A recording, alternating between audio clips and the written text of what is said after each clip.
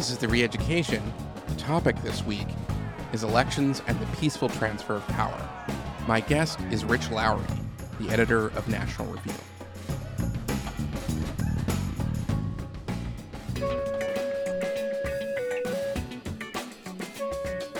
Last month, Pennsylvania Republicans nominated a state senator named Doug Mastriano as their candidate for the governor's election in November. You may not know that name, but in Pennsylvania politics, Mastriano has been a menace. He's been trying his best to prove that Donald Trump won his state in 2020. On January 6, 2021, he organized buses for and attended the Stop the Steal rally to pressure Congress to delay or reject the certification of the 2020 election.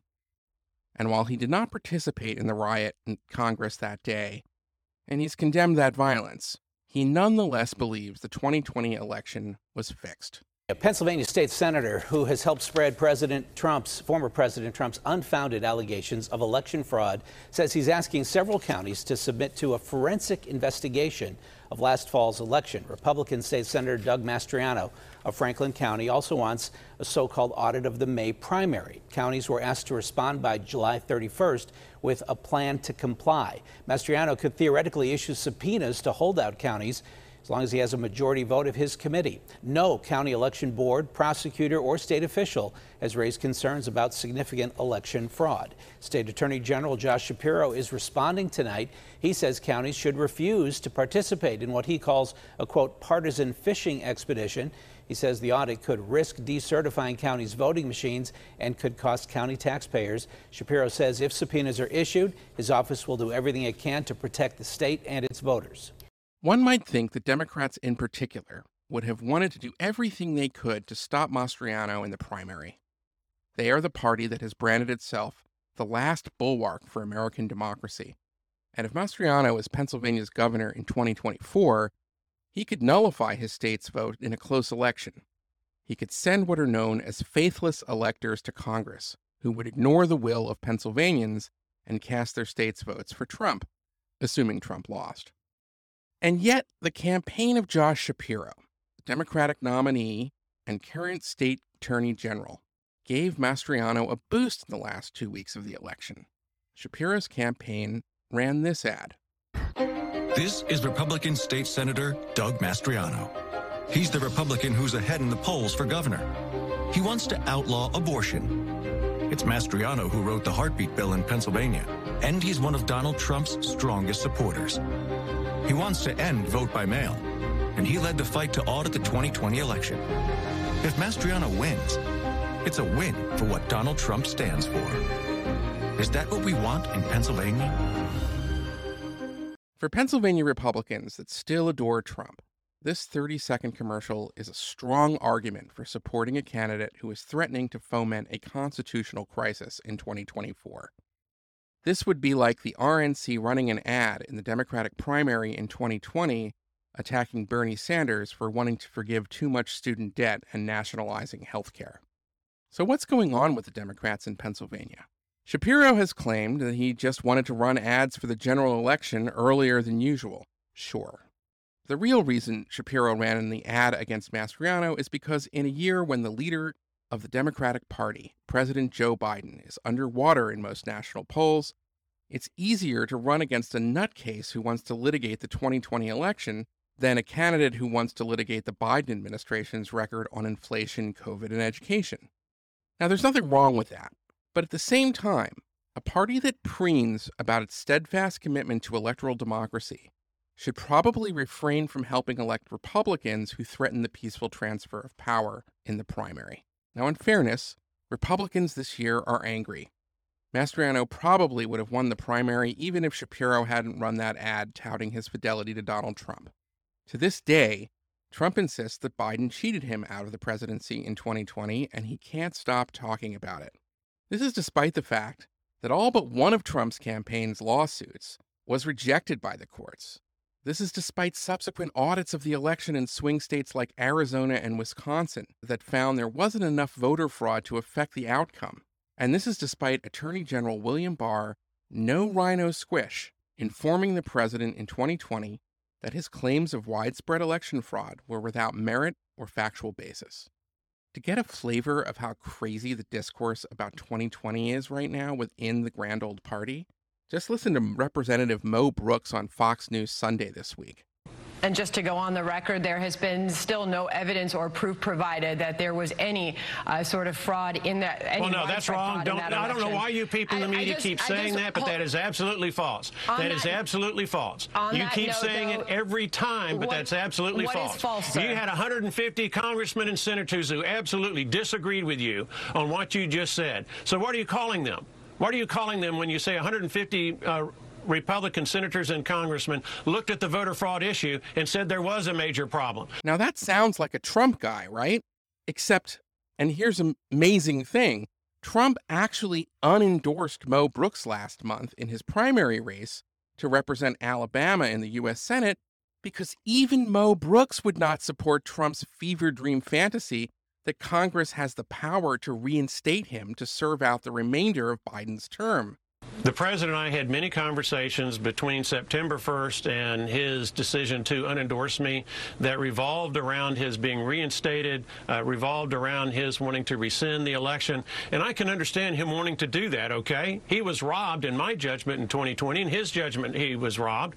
And so I can understand that desire. The conflict was when I would explain the law does not permit us to do that. Our one shot at reversing the election, our one shot in an election contest under the United States Constitution and federal law is on January 6th. Now, to be sure, many Trump allies in Congress on January 6th voted to certify his electoral defeat. First and foremost was Vice President Mike Pence, who braved an angry mob that rioted on that day to preside over the peaceful transfer of power, and in that act he was heroic. Nonetheless, the Republicans would like to have it both ways. They would like to say that they have a coalition that includes election deniers and election acceptors, a tent big enough for Mastriano and Georgia Governor Brian Kemp, who won his primary last month by sticking to his guns and still saying that Biden won his state of Georgia fair and square in 2020. Now, this tent will not hold. Trump is by far the favorite to win the Republican nomination in 2024, and he has made it abundantly clear that he only recognizes the results of elections that he wins. And here he is in the third debate in 2016, pretty much saying just that. You have been warning at rallies recently that this election is rigged and that Hillary Clinton is in the process of trying to steal it from you. Your running mate, Governor Pence, pledged on Sunday that he and you, his words, will absolutely accept the result of this election. Today, your daughter Ivanka said the same thing. I want to ask you here on the stage tonight, do you make the same commitment that you will absolutely, sir, that you will absolutely accept the result of this election? I will look at it at the time. I'm not looking at anything now. I'll look at it at the time. What I've seen is so bad. First of all, the media is so dishonest and so corrupt, and the pile-on is so amazing. The New York Times actually wrote an article about it that they don't even care. It's so dishonest, and they've poisoned the minds of the voters. But unfortunately for them, I think the voters are seeing through it. I think they're going to see through it. We'll find out on November 8th, but I think they're going to see through it. But, sir, if you look, excuse me, Chris, if you look at your voter rolls, you will see millions of people that are registered to vote. Millions. This isn't coming from me. This is coming from Pew Report and other places. Millions of people that are registered to vote that shouldn't be registered to vote. Now, we all know what happened next. Unexpectedly, Trump actually did win. And unlike Trump, Hillary conceded. Kind of. Last night, I congratulated Donald Trump and offered to work with him on behalf of our country. I hope that he will be a successful president for all Americans. Now, in this speech, she does concede the election, and yet her campaign did not quite accept her defeat. Her aides continued to spread the innuendo and disinformation that challenged the legitimacy of Trump's victory after Hillary Clinton lost. In their fine book on Hillary's 2016 campaign, Shattered, Jonathan Allen and Amy Parnas write, Hillary kept pointing her finger at Comey and Russia. In the days after the election, The authors describe the following scene. Robbie Mook, her campaign manager, and John Podesta, the chairman of her campaign, quote, assembled her communications team at the Brooklyn headquarters to engineer the case that the election wasn't entirely on the up and up. For a couple of hours, with Shake Shack containers littering the room, they went over the script they would pitch to the press and the public. Already, Russian hacking was the centerpiece of the argument, end quote. It should be said here that the Kremlin really did hack the Democratic National Committee and Clinton campaign emails, and they spread them on the web through their own cutouts as well as WikiLeaks. Now that damaged Hillary Clinton, and it helped Donald Trump. At the same time, the allegation that Trump's campaign had colluded with Russia was a fiction created by her campaign's opposition researchers and lawyers. We are now learning the full extent of this deception through the prosecution of one of the Clinton campaign lawyers, Michael Sussman. We now know that the Clinton campaign tried to entice the FBI to investigate Trump's campaign in 2016 and 2017. We know from other kinds of oversight that a dossier prepared by Fusion GPS and paid for by the Democratic National Committee was used to obtain a surveillance warrant on a Trump volunteer. Listen to my Russiagate episode for more. So in the aftermath of Hillary Clinton's loss, even some of her supporters tried a last-ditch effort to prevent the certification of the 2016 election. Sound familiar? By pressuring Republican electors to change their votes in December for the ceremonial process by which electors sort of cast their lot for president, reflecting the outcome of the voting in November. Faithless electors. Chairman of her campaign, John Podesta, demanded an intelligence briefing on Russia's interference for those electors in the hopes that it might throw the election to the House of Representatives. Here's the cast of the popular show West Wing and other Hollywood actors in a YouTube ad that aired in the run-up to that certification process in 2016. Republican members of the Electoral College, this message is for you. As you know, our founding fathers built the Electoral College to safeguard the American people from the dangers of a demagogue and to ensure that the presidency only goes to someone who is to an eminent degree endowed with the requisite qualifications. An eminent degree. Someone who is highly qualified for the job. The Electoral College was created specifically to prevent an unfit candidate from becoming president. There are 538 members of the Electoral College. You and just 36 other conscientious Republican electors can make a difference. By voting your conscience on December 19th.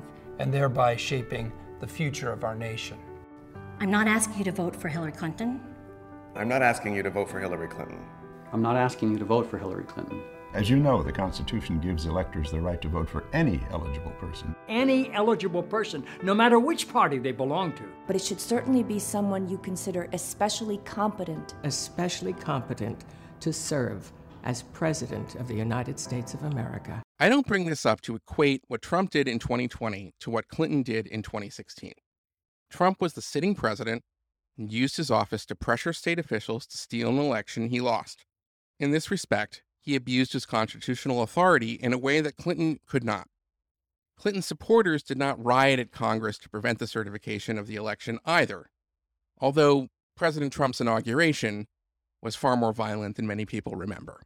But Clinton's scheme to create a cloud over Trump's presidency enticed the FBI to investigate her political opponent, and then try to turn a few Republicans to change their votes in the Electoral College, violated the same norm that Trump did.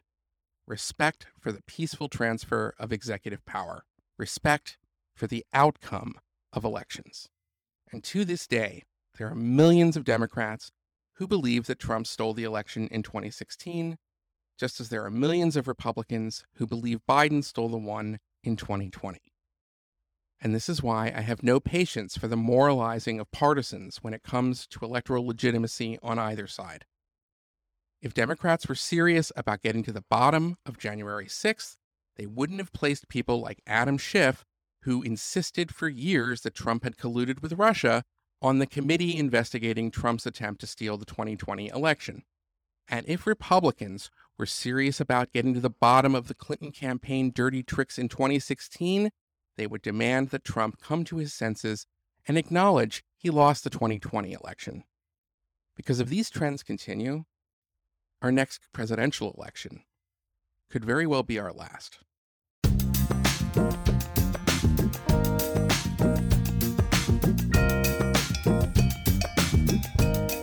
We at The Reeducation are delighted to have the editor of National Review, Rich Lowery, who is, I think, just one of the must-read people in the Trump era for really reasoned, moderate, thoughtful, and not knee-jerk responses to this tumultuous political time that we have. Thanks so much for coming on The Reeducation, Rich.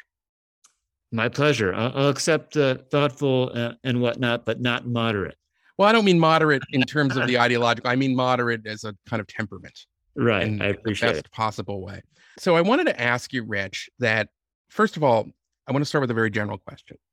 Are you worried about the long American tradition of a peaceful transfer of power in light of what happened in 2020 and also Trump's insistence 2 years later, or I guess a year later, that he won that election and the millions of supporters that he has that also believe that?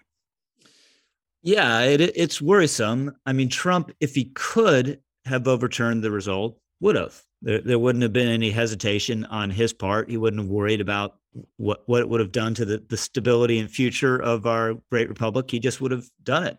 He couldn't, in part because key people along the way just weren't willing to play ball. People in Georgia, we just had the primary results there. Brian Kemp, Brian Ratzenberger, key players. You had no state legislature willing to play ball with him, no governor willing to play ball with him, and perhaps most importantly, the vice president of the United States not willing to play ball with him.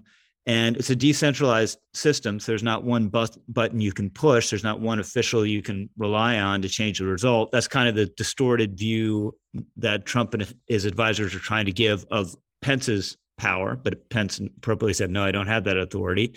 But he's had considerable success since then, convincing a lot of Republicans that the election was stolen, and some success, not total success, boosting candidates who insist, some sincerely, like this Doug Mastriano, who won the gubernatorial election in Pennsylvania. Some, I think, cynically, I put kind of J.D. Vance, the Senate Republican Senate candidate in Ohio, in that bucket, have played along. So if we replay the same scenario in 2024, would you have more Republicans willing to play ball with Trump? Yeah, I think you would. And that's a worrisome factor. I still think it'd be the system is so robust, it has so many checks and balances, and is so decentralized. It'd be really hard to pull off, but it's not crazy to worry about it. Now, you mentioned Doug Mastriano, who is the Republican nominee for governor in Pennsylvania. He has said some absolutely mental things about seizing voting machines if they were crooked and things like that.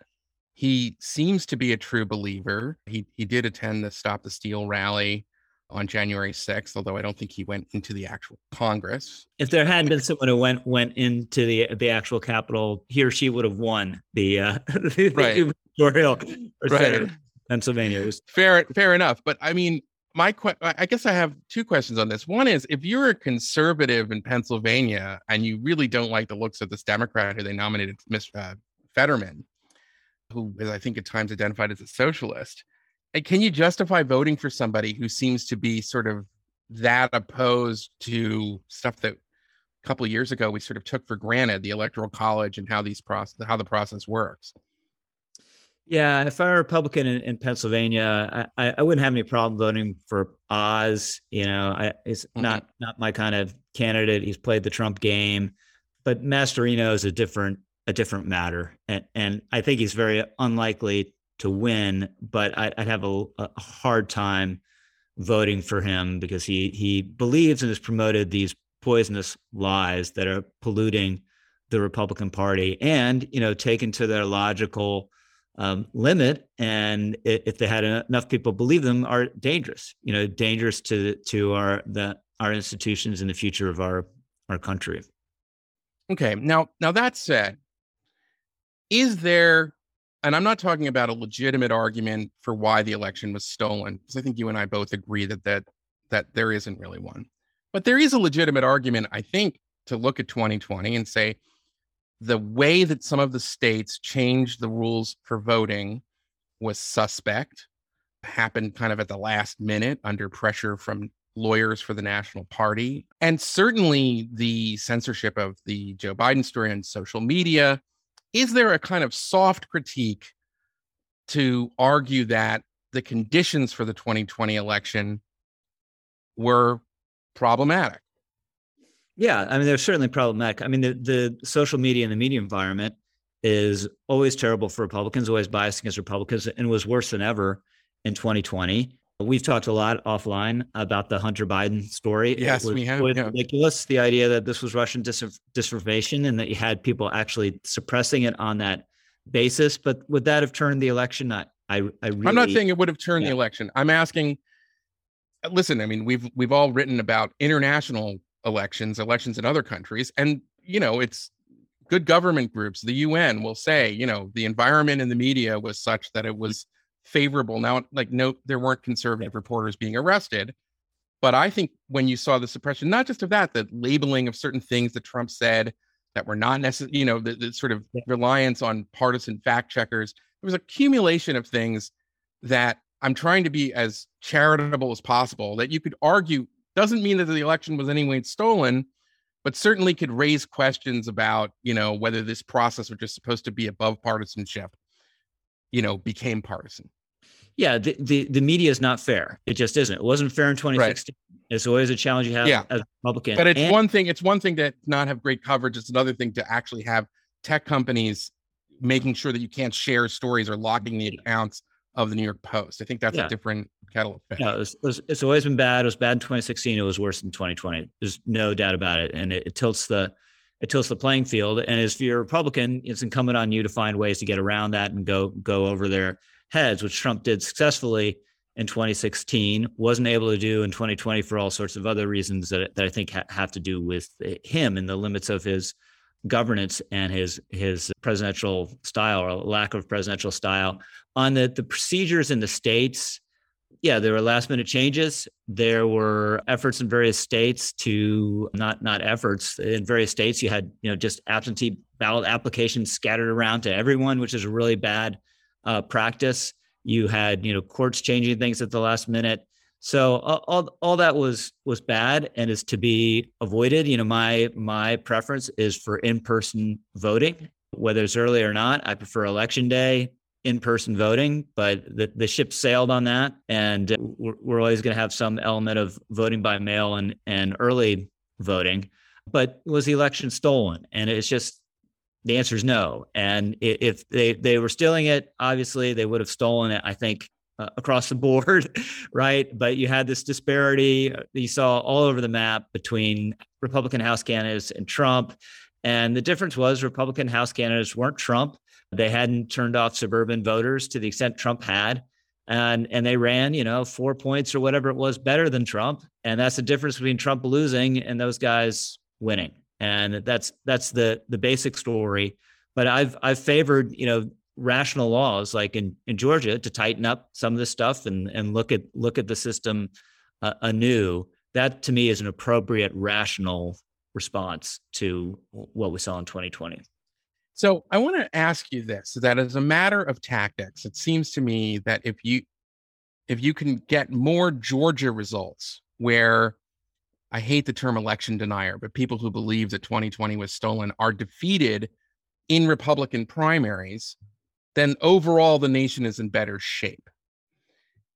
So what does it mean that what seems to be a kind of reasonable position, you could disagree with, voting procedures, when that's described as Jim Crow 2.0, or you have Democrats kind of conflating people who raise concerns about the changes to voting procedures or voting integrity, and then the really crazy stuff I mean, in some ways, do you think that the problem is exacerbated? Which is just, I'm not trying to blame Democrats for what Trump is inspiring in people. I think that Trump bears a lot of responsibility, and other people on the right bear a lot of responsibility.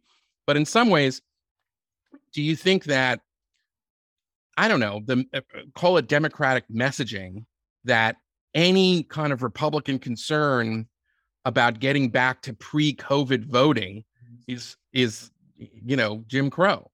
Yeah, I mean, it's crazy. And there are a couple elements to what Trump did in 2020 that were so bad. But one of them was undermining faith in the election, just saying it was stolen outside of anything he was doing to. And before he ran, saying he didn't know if he would accept the results, right? Depending on what Biden and the Democrats have done exactly the same thing. Exactly the same thing. In January, Biden stands up and gives the speech about U.S. democracy being on the precipice of collapse because of the Georgia election law, which was absurd and hysterical and a moral panic, or an immoral panic maybe, based on these relatively minor changes in Georgia. I mean, they focused a lot on not being able to provide people food and drink in line. And that's because, candidates for office, state rep or something, would have their campaign shirt on, be handing slices of pizza out right in the line before people get to the polling places, which is just inappropriate.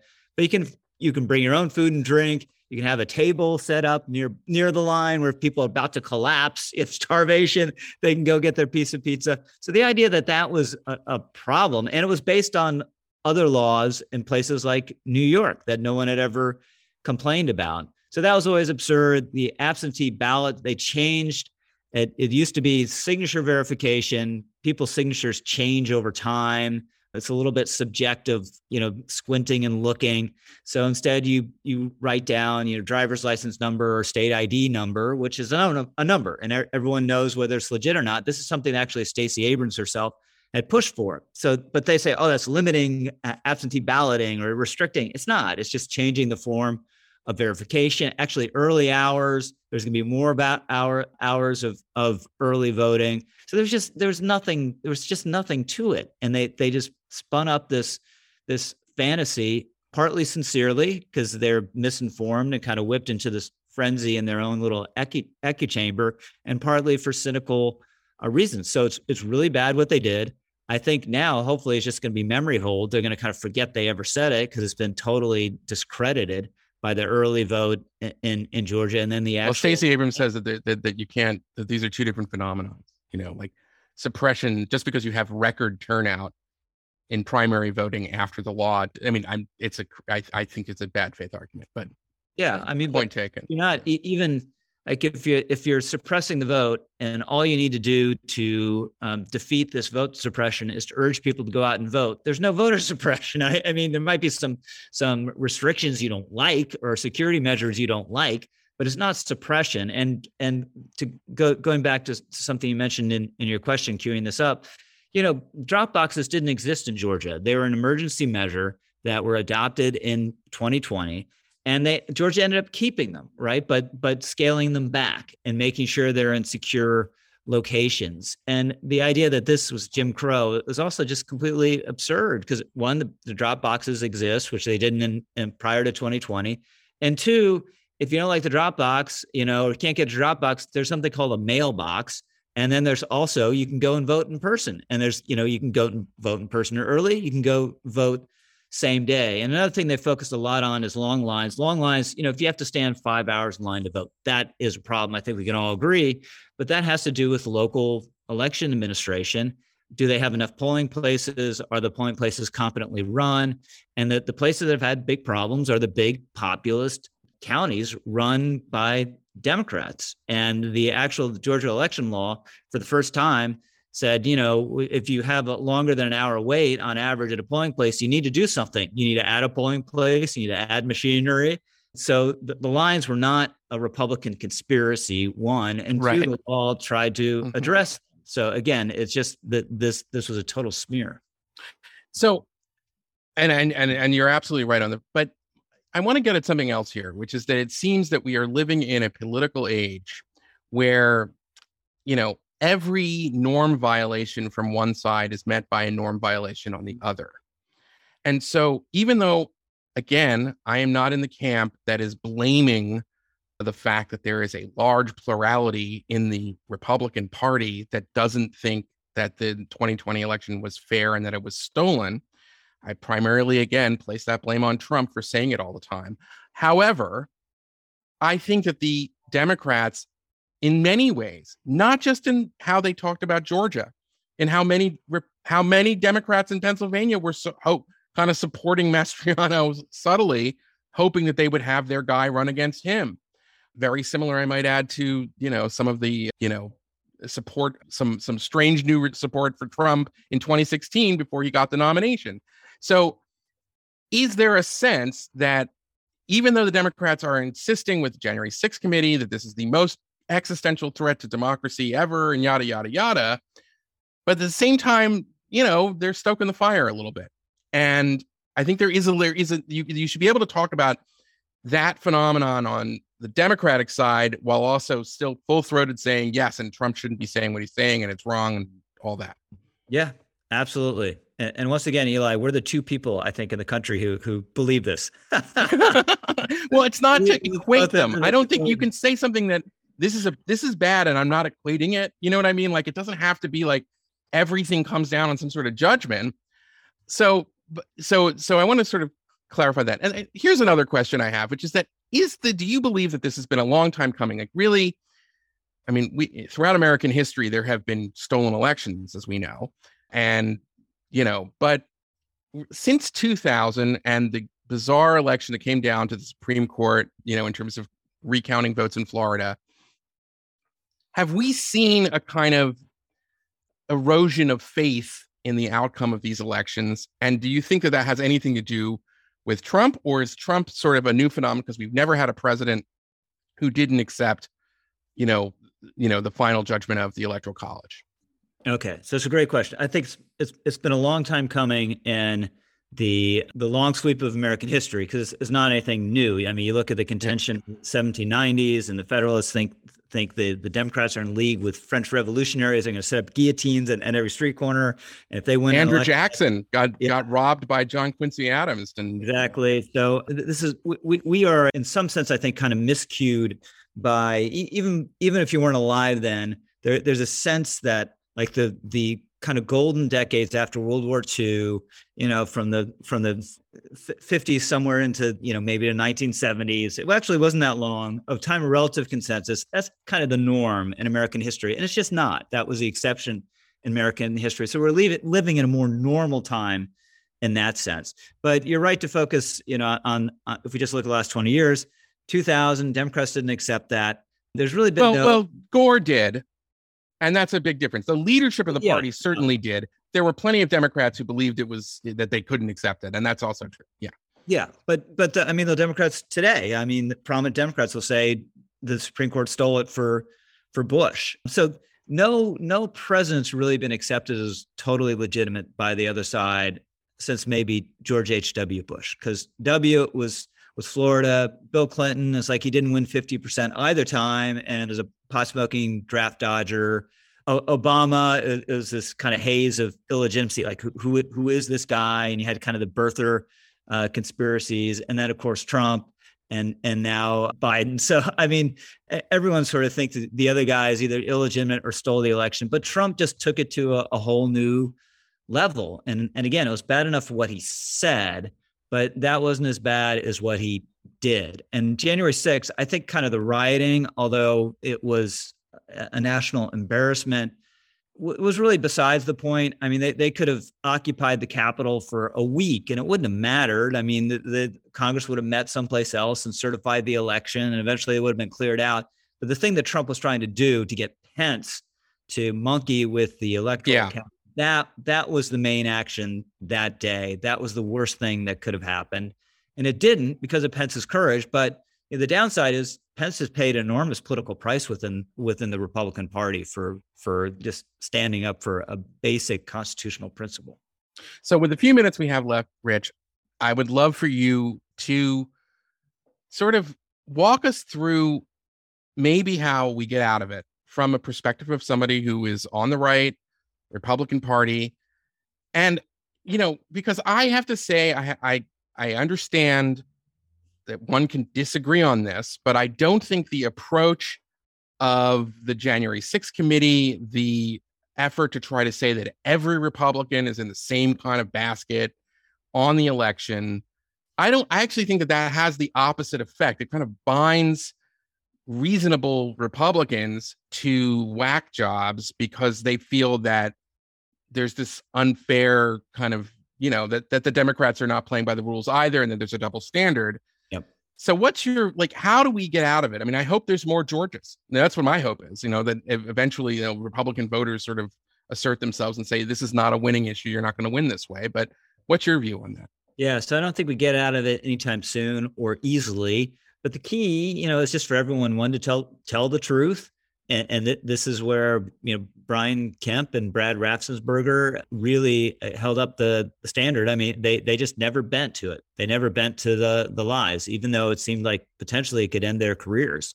Certainly with Raffensperger, that seemed very plausible until election night, really. And I mean, he faced death threats because of this stuff. It's pretty awful. Yeah. And then, to honor norms and processes and institutions and realize they're important and not to be too result oriented, right? We all want to win, and we believe sincerely believe in certain outcomes are going to be better for the country. But there's a way to go about these things. And what you're getting at, if the left is just throwing norms at Trump, and then when there's a Supreme Court decision potentially coming down on Roe that they hate, and then they're okay with demonstrating outside the home Supreme Court justices, they have no credibility, and they're doing their own to trash our norms and our institutions. So as long as no one takes the norm seriously or just considers them a weapon against the other side, you're going to continue with the spiral, which I assume actually will continue for some. And I would just maybe add one thing, which is to attempt to conduct politics, whether you're an activist, a journalist, or a politician, in a way that you're still trying to persuade people who may not always agree with you. Right. So if you only think that you're talking to people who are, 100% behind you all the time, then you're going to get sucked into this kind of stuff. Yeah. And if we get back to just confidence in our ideas, which is. Yeah. And that's another important thing to remember. Just politically, where the energy of the base is important, ginning up your base, both sides to do it, both sides. And they, as you've written, they have a legitimate complaint a lot of times that, the consensus seekers didn't get what they wanted, and they haven't delivered. So that's a fair point. Everybody recognizes that. But when you're talking about institutions and everything like that, it seems like we live in a country where 80% of the people agree pretty much on some of these basic questions, which have now been reopened. And then there's 10% on both sides that are screwing everything up. Yeah, but the middle of the electorate is still just really important. I mean, Trump won the independents in 2016 and lost them in 2020. And that, if you want to just look at the election through one prism, that's an okay one, and that's why he lost. So those having energized voters and big turnout is obviously important. But the middle of the electorate, people who are persuadable, who actually are persuadable, is still really key.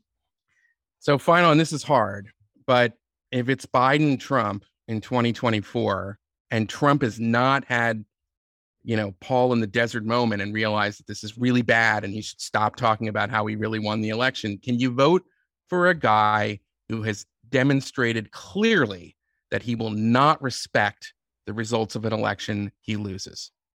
Yeah, so I didn't vote for Trump either time, and I kind of have an out because I've never lived in a swing state, so my vote doesn't matter. I've never voted for a Democrat in my life, and I don't think ever will unless there's some sea change in my beliefs or in the Democratic Party. But I'd avail myself, I assume, of a write-in in that circumstance. I think, oddly, maybe the more certain part of that equation is that Trump would win the nomination and be on the ballot rather than Biden. Biden insists, obviously, he's going to do it. I think Democrats really need him to do it because they're not good alternatives, but I'm not sure whether he's actually going to be up to it. Whereas Trump, Georgia was a very bad night for him, but still it's a MAGA party. And some of these primary endorsements that haven't really worked out is because, someone else has out MAGA'd the Trump endorsed candidate, and no one's going to out MAGA Trump if Trump's actually in place. And a lot of the most plausible or potent candidates probably wouldn't run. So, I'd say it's probably like a 70% chance Trump will run for the nomination, and probably like a 70% chance he'd win if he does run. Well, I'm waiting for the person who says, I didn't vote for Trump in 2020 because he was too soft on these issues. That's why I wrote in Madison Cawthorn. Kidding. But anyway, Rich, thank you so much for your time, and I really appreciate it. And please check out Rich's great podcast, The Editors, also his podcast with Andy McCarthy, which is the best podcast you're going to get on legal issues in the Constitution, in my view. And please rate and review The Reeducation. 5 stars. Give us more if you can. Write a very nice review. It means a lot to us. Thanks again. This has been The Reeducation with Eli Lake, a Nebulous production. Please find us wherever you find your podcasts. And if you are listening on Apple Podcasts, please leave a 5-star review. It helps other people find the show and makes us feel really good about what we're doing.